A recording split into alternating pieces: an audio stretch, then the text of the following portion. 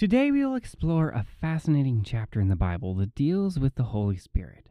We'll look at what the Spirit does, the manner in which He does it, and the intersection between the Spirit's activity and worship gatherings.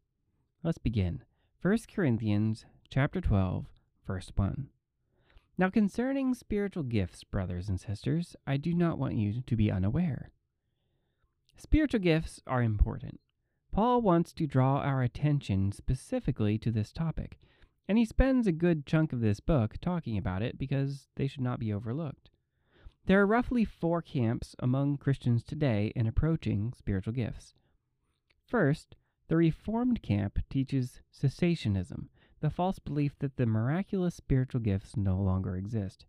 This is unbiblical. They are teaching a false teaching. Second, the "we don't know why" camp sees missionary miracles but doesn't see any in America, and wonders why miracles don't happen here. The Bible says they should happen, but they don't, and we don't know why. There are many churches in this position who wish they experienced such things but don't. In fact, many of them do experience some of the gifts, but they don't realize they do because there is a lack of teaching about them. These first 2 groups have written nearly all of the spiritual gifts inventories out there. Spiritual gifts inventories are supposed to help you figure out which gift you have. Because they're written by people who either disbelieve in or have not knowingly experienced spiritual gifts, they often reinterpret the gifts to be mundane, non-supernatural things, in hopes of explaining something they do not understand. Consequently, spiritual gifts inventories are mostly useless, except to help you figure out your general tendencies in ministry. They have little to do with real spiritual gifts, more with interests and character. Third, the miracles still happen today camp believes that all of these miraculous signs and wonders are still available today. The only reason we don't see more is because we don't ask. You do not have because you do not ask. James 4:2. These people do ask, and they frequently experience the gifts. Fourth, the "it's all about miracles" camp thinks that miraculous signs and wonders are the whole point of Christianity, and everything else in the Bible is secondary. They lead people astray into experience-seeking emotionalism. Verse 2. You know that when you were pagans, you were led astray to the mute idols, however you were led. We worship the only God who is real. Idols are fake. Other religions are fake. There are some who experience a measure of demonic power, but Christianity promises that God Himself will be active in our midst. We should expect our Christian lives to be filled with miracles. Verse 3. Therefore I make known to you that no one speaking by the Spirit of God says, Jesus is accursed, and no one can say, Jesus is Lord, except by the Holy Spirit. I've often found this verse confusing. Is it really true that a non-believer cannot utter the words, Jesus is Lord? I think this is less about saying words and more about declaring truth. If a person is speaking under the influence of the Holy Spirit, he or she will never curse Jesus, blaspheme Jesus, or say anything else bad about Jesus, or speak against the words of Jesus, or advocate for sin. This is one way to tell if someone is not speaking through the Holy Spirit, if they say such things. Similarly, only people who have the Holy Spirit working in them can genuinely, heartily declare allegiance to Jesus, that Jesus is Lord. This is no mere mental acknowledgement, but was very serious to Christians in the Roman Empire, for whom saying Jesus is Lord was placing Christ above Caesar, which could have been considered treason.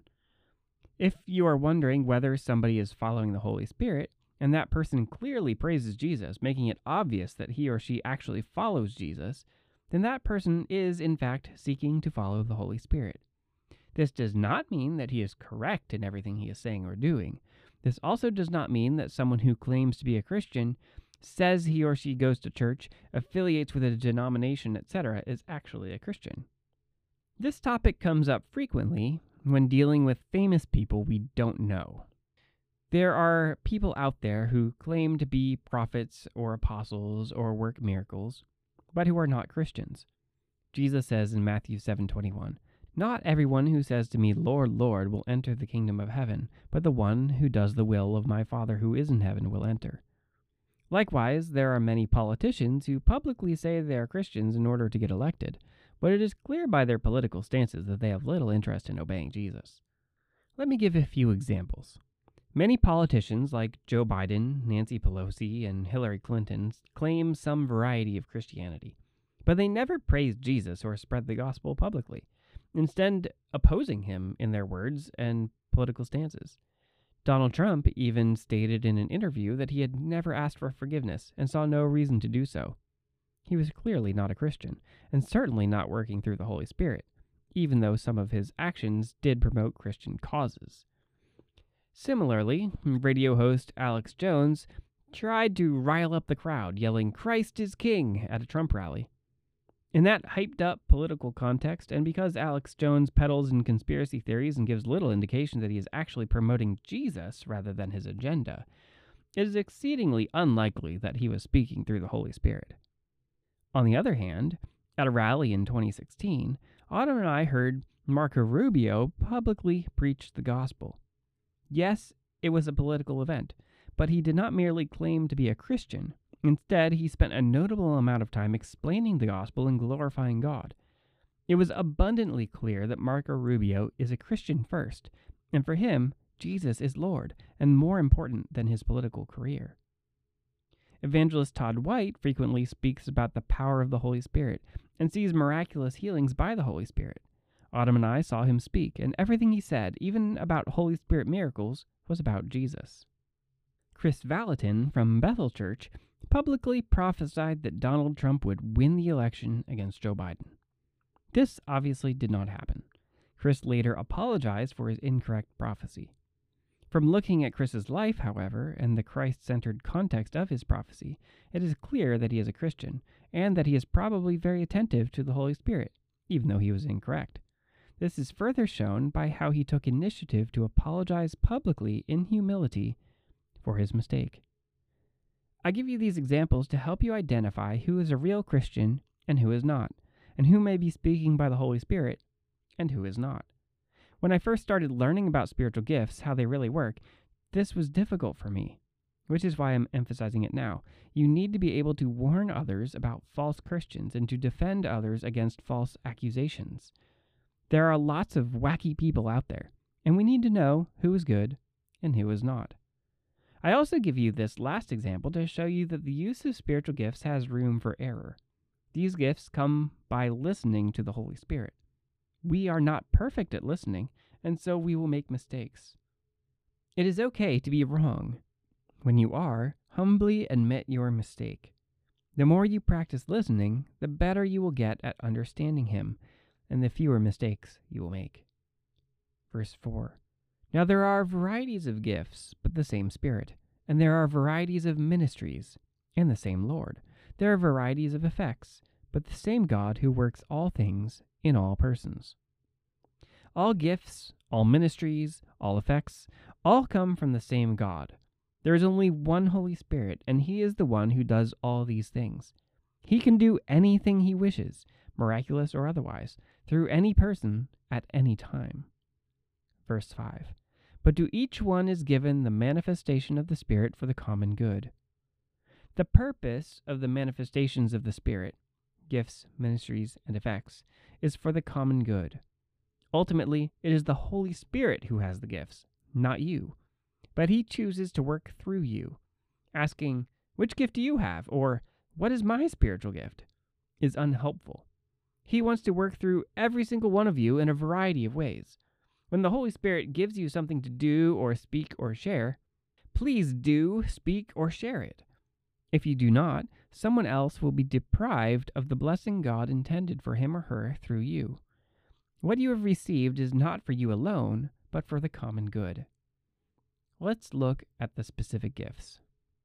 For to one is given the word of wisdom through the Spirit, and to another the word of knowledge according to the same Spirit, to another faith by the same Spirit, and to another gifts of healings by the one Spirit, and to another the effecting of miracles, and to another prophecy, and to another the distinguishing of spirits, to another various kinds of tongues, and to another the interpretation of tongues. But one and the same Spirit works all these things, distributing to each one individually just as He wills. There are 9 gifts listed in this passage. There are other gifts not listed here, including those not listed anywhere in the Bible. For example, I once knew a man who was given the spiritual gift of bricklaying. A spiritual gift is any working of the Holy Spirit through a person in a supernatural way. The spiritual gifts are limited only by the Holy Spirit who gives them, which is to say, there is no limit. These are the 9 gifts. Wisdom, knowing what to do or say in a situation. Knowledge, knowing a piece of information. Faith, the uncanny ability to take a risk. Healing, the correcting of a physical, mental, or emotional ailment. Miracles, violations of the laws of nature. Prophecy, knowing what will happen in the future. Distinguishing of spirits, discerning whether something or someone is of God or of Satan. Tongues, the ability to speak a human, angelic, or spiritual language. Interpretation of tongues, the ability to understand a human, angelic, or spiritual language. 1. Wisdom. 1 Kings 3:23 through 28. 2 women came before King Solomon with one living baby, each claiming to be the mother of the baby. Verse 23. Then the king said, "The one says, 'This is my son who is living, and your son is the dead one.' And the other says, 'No, for your son is the dead one, and my son is the living one.' And the king said, 'Get me a sword.' So they brought a sword before the king. And the king said, 'Cut the living child in 2, and give half to the one and half to the other.' But the woman whose child was the living one spoke to the king, for she was deeply stirred over her son. And she said, 'Pardon me, my lord, give her the living child, and by no means kill him.' But the other woman was saying, 'He shall be neither mine nor yours, cut him.' Then the king replied, 'Give the first woman the living child, and by no means kill him. She is his mother.' When all Israel heard about the judgment which the king had handed down, they feared the king, because they saw that the wisdom of God was in him to administer justice. You experience the gift of wisdom when the Holy Spirit gives you insight into what to do or say in a given situation.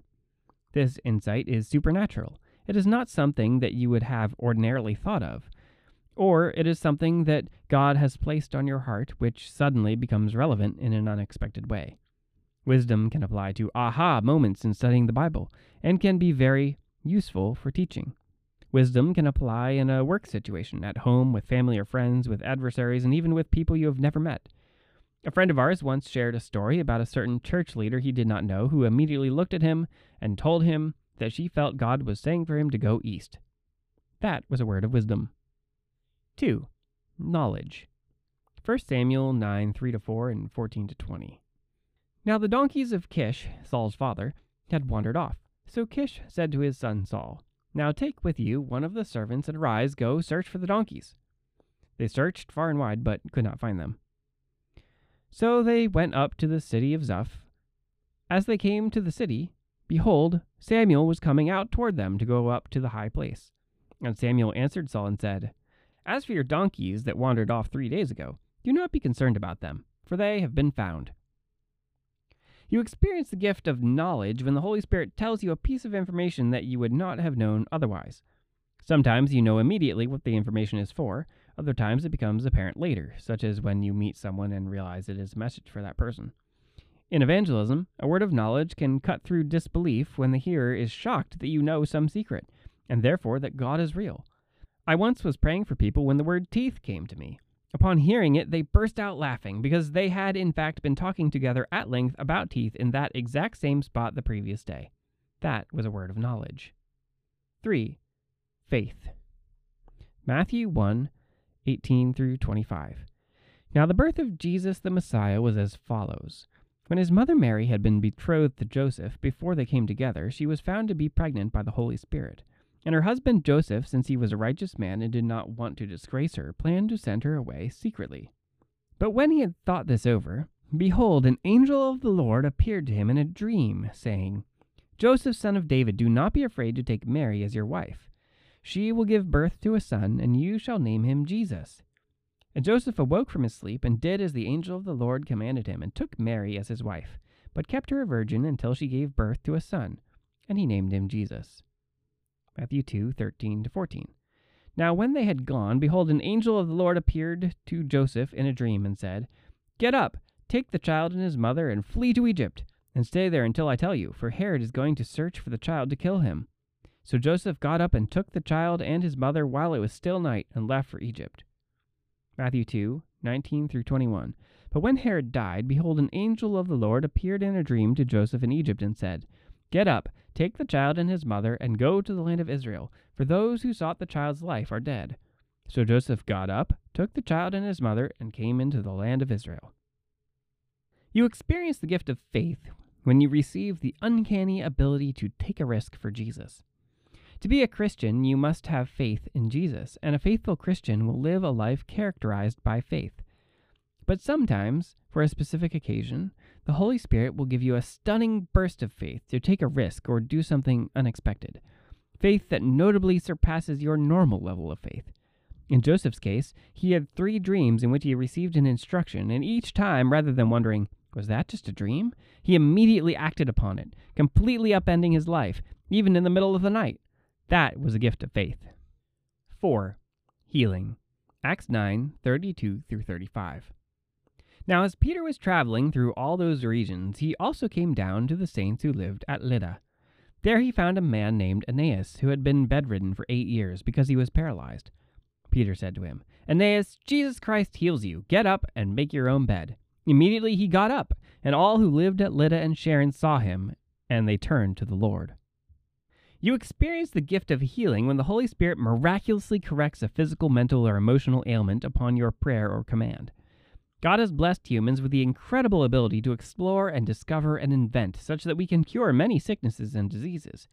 This is not the gift of healing. The gift of healing cures instantly or remarkably quickly.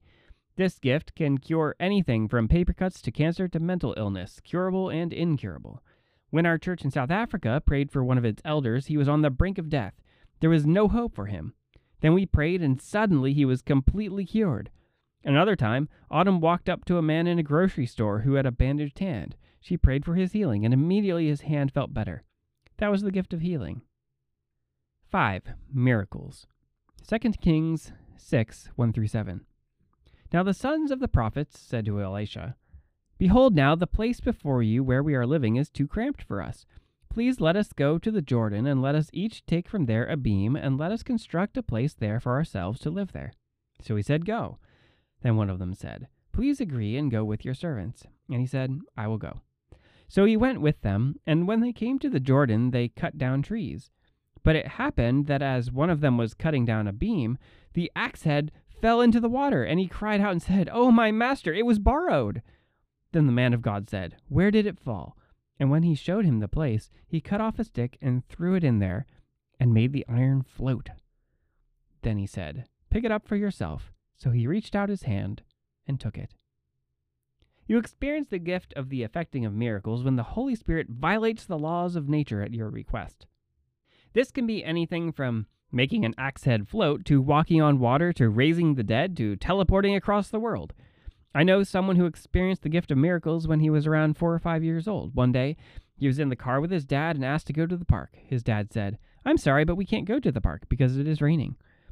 He then prayed, God, please make it stop raining so that we can go to the park. Immediately the rain stopped, and off to the park they went. That was the gift of effecting of miracles. 6. Prophecy. Acts 11:28-30. Agabus stood up and indicated by the Spirit that there would definitely be a severe famine all over the world. And to the extent that any of the disciples had means, each of them determined to send a contribution for the relief of the brothers and sisters living in Judea. Acts 21:10-14. Agabus came down from Judea, and he came to us and took Paul's belt and bound his own feet and hands and said, This is what the Holy Spirit says. In this way the Jews in Jerusalem will bind the man who owns this belt and hand him over to the Gentiles. When we had heard this, we, as well as the local residents, began begging him not to go up to Jerusalem. Then Paul replied, What are you doing, weeping and breaking my heart? For I am ready not only to be bound, but even to die in Jerusalem for the name of the Lord Jesus. And since he would not be persuaded, we became quiet, remarking, The will of the Lord be done.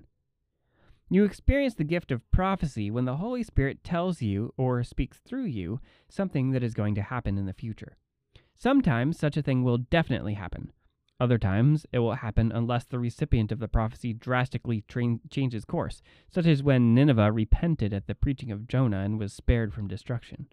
In the case of Agabus, he correctly foretold a famine, and the church acted on his prophecy.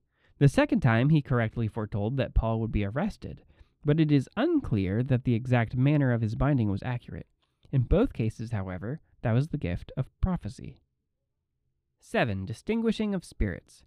Acts 4:34 through 5:6.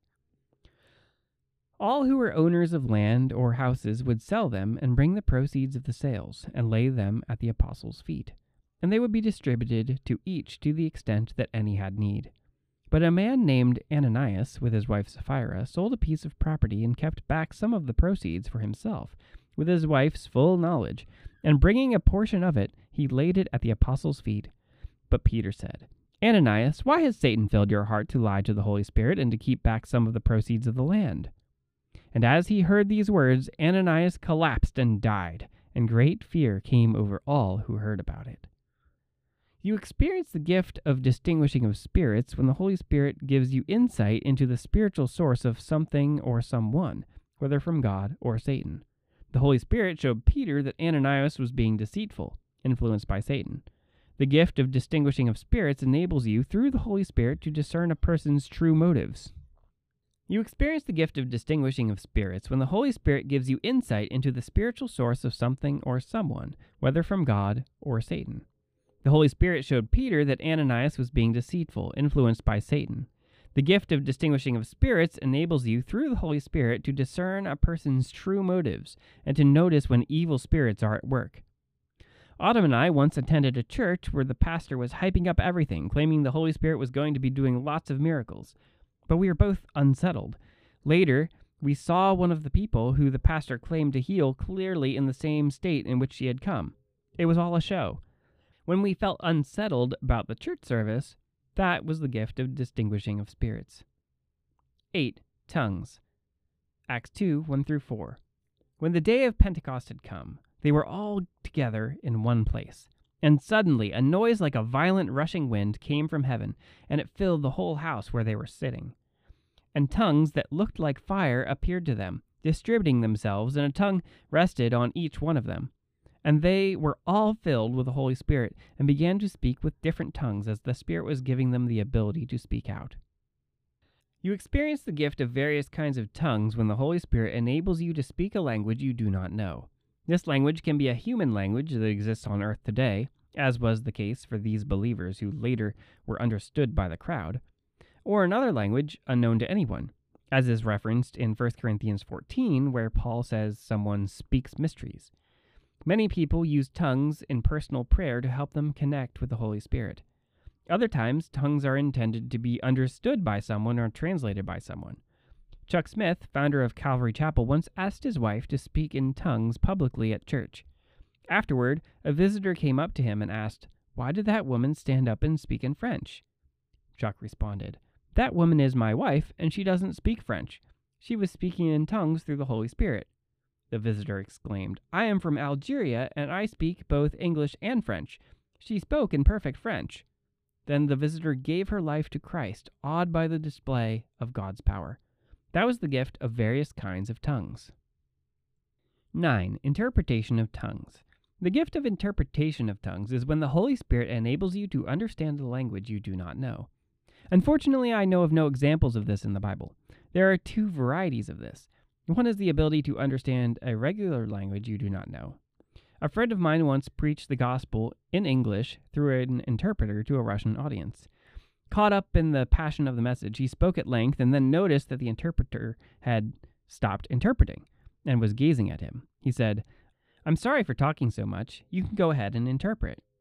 "I don't need to," the interpreter responded. "You were talking in perfect Russian." That was the gift of interpretation of tongues, given to the audience. The other aspect of interpretation is when someone speaks in tongues, not knowing what he is saying, and the Holy Spirit enables you to understand or gives you an interpretation to share. Most of the time, the interpretation will be of similar length to the tongue spoken. After all, it is a language you are translating. This is one clue as to whether the interpretation is accurate. I once heard Jackie Pullinger, a missionary to Hong Kong, teach about the gifts of the Spirit, and she shared a tongue she had heard from the Holy Spirit in preparation. She then asked for someone to interpret it. The first interpreter spoke in flowery language much longer than Jackie had. Then Jackie asked for someone else to try to interpret. The second person shared a much clearer and shorter interpretation. It sounded more like a real interpretation, and in fact, Jackie, who knew the correct interpretation, confirmed that it was the right one. That was the gift of interpretation of tongues. So in review, these are the 9 spiritual gifts referenced here in 1 Corinthians 12. Wisdom, knowing what to do or say in a situation. Knowledge, knowing a piece of information. Faith, the uncanny ability to take a risk. Healing, the correcting of a physical, mental, or emotional ailment. Miracles, violations of the laws of nature. Prophecy, knowing what will happen in the future. Distinguishing of spirits, discerning whether something or someone is of God or of Satan. Tongues, the ability to speak a human, angelic, or spiritual language. Interpretation of tongues, the ability to understand a human, angelic, or spiritual language. These spiritual gifts are available to all believers at all times through the one and only Holy Spirit.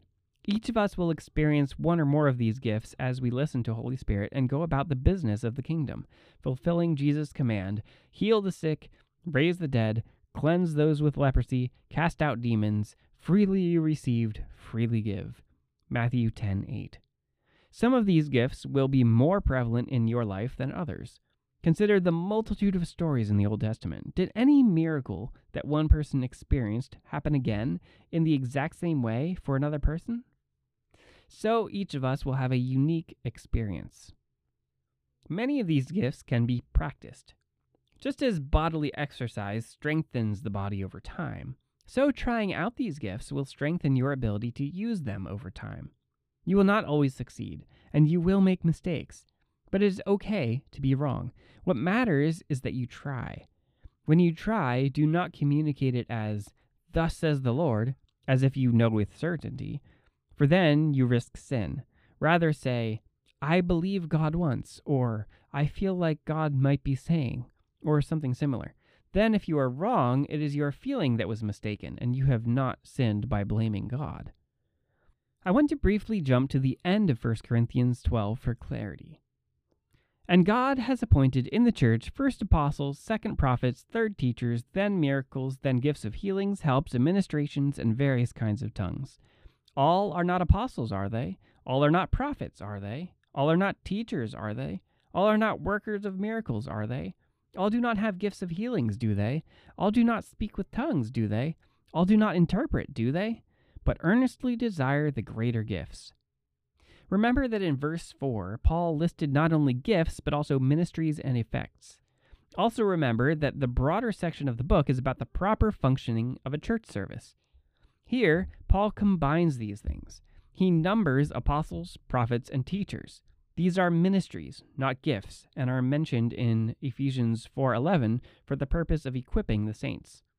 That is why they are numbered. These ministry roles have precedence in the church and may be thus listed as an order of worship.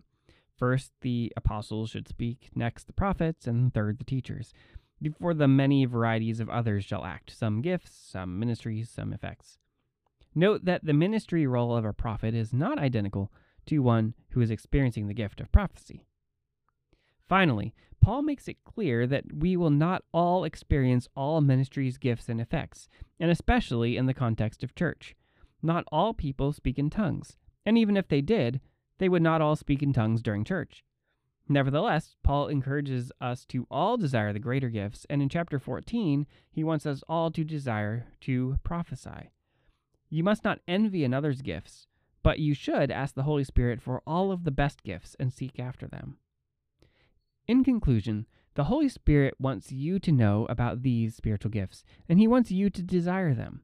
I urge you to begin asking him now for each one of these gifts, and start practicing listening for Holy Spirit's voice. Start in church, praying for each other and looking for the Holy Spirit to manifest himself to you. Then go out into the world, praying for others and looking for all the opportunities the Holy Spirit has laid out for you. Spiritual gifts are fun. Go out and have fun with Jesus. May the Holy Spirit bless you with an abundance of his works. Amen.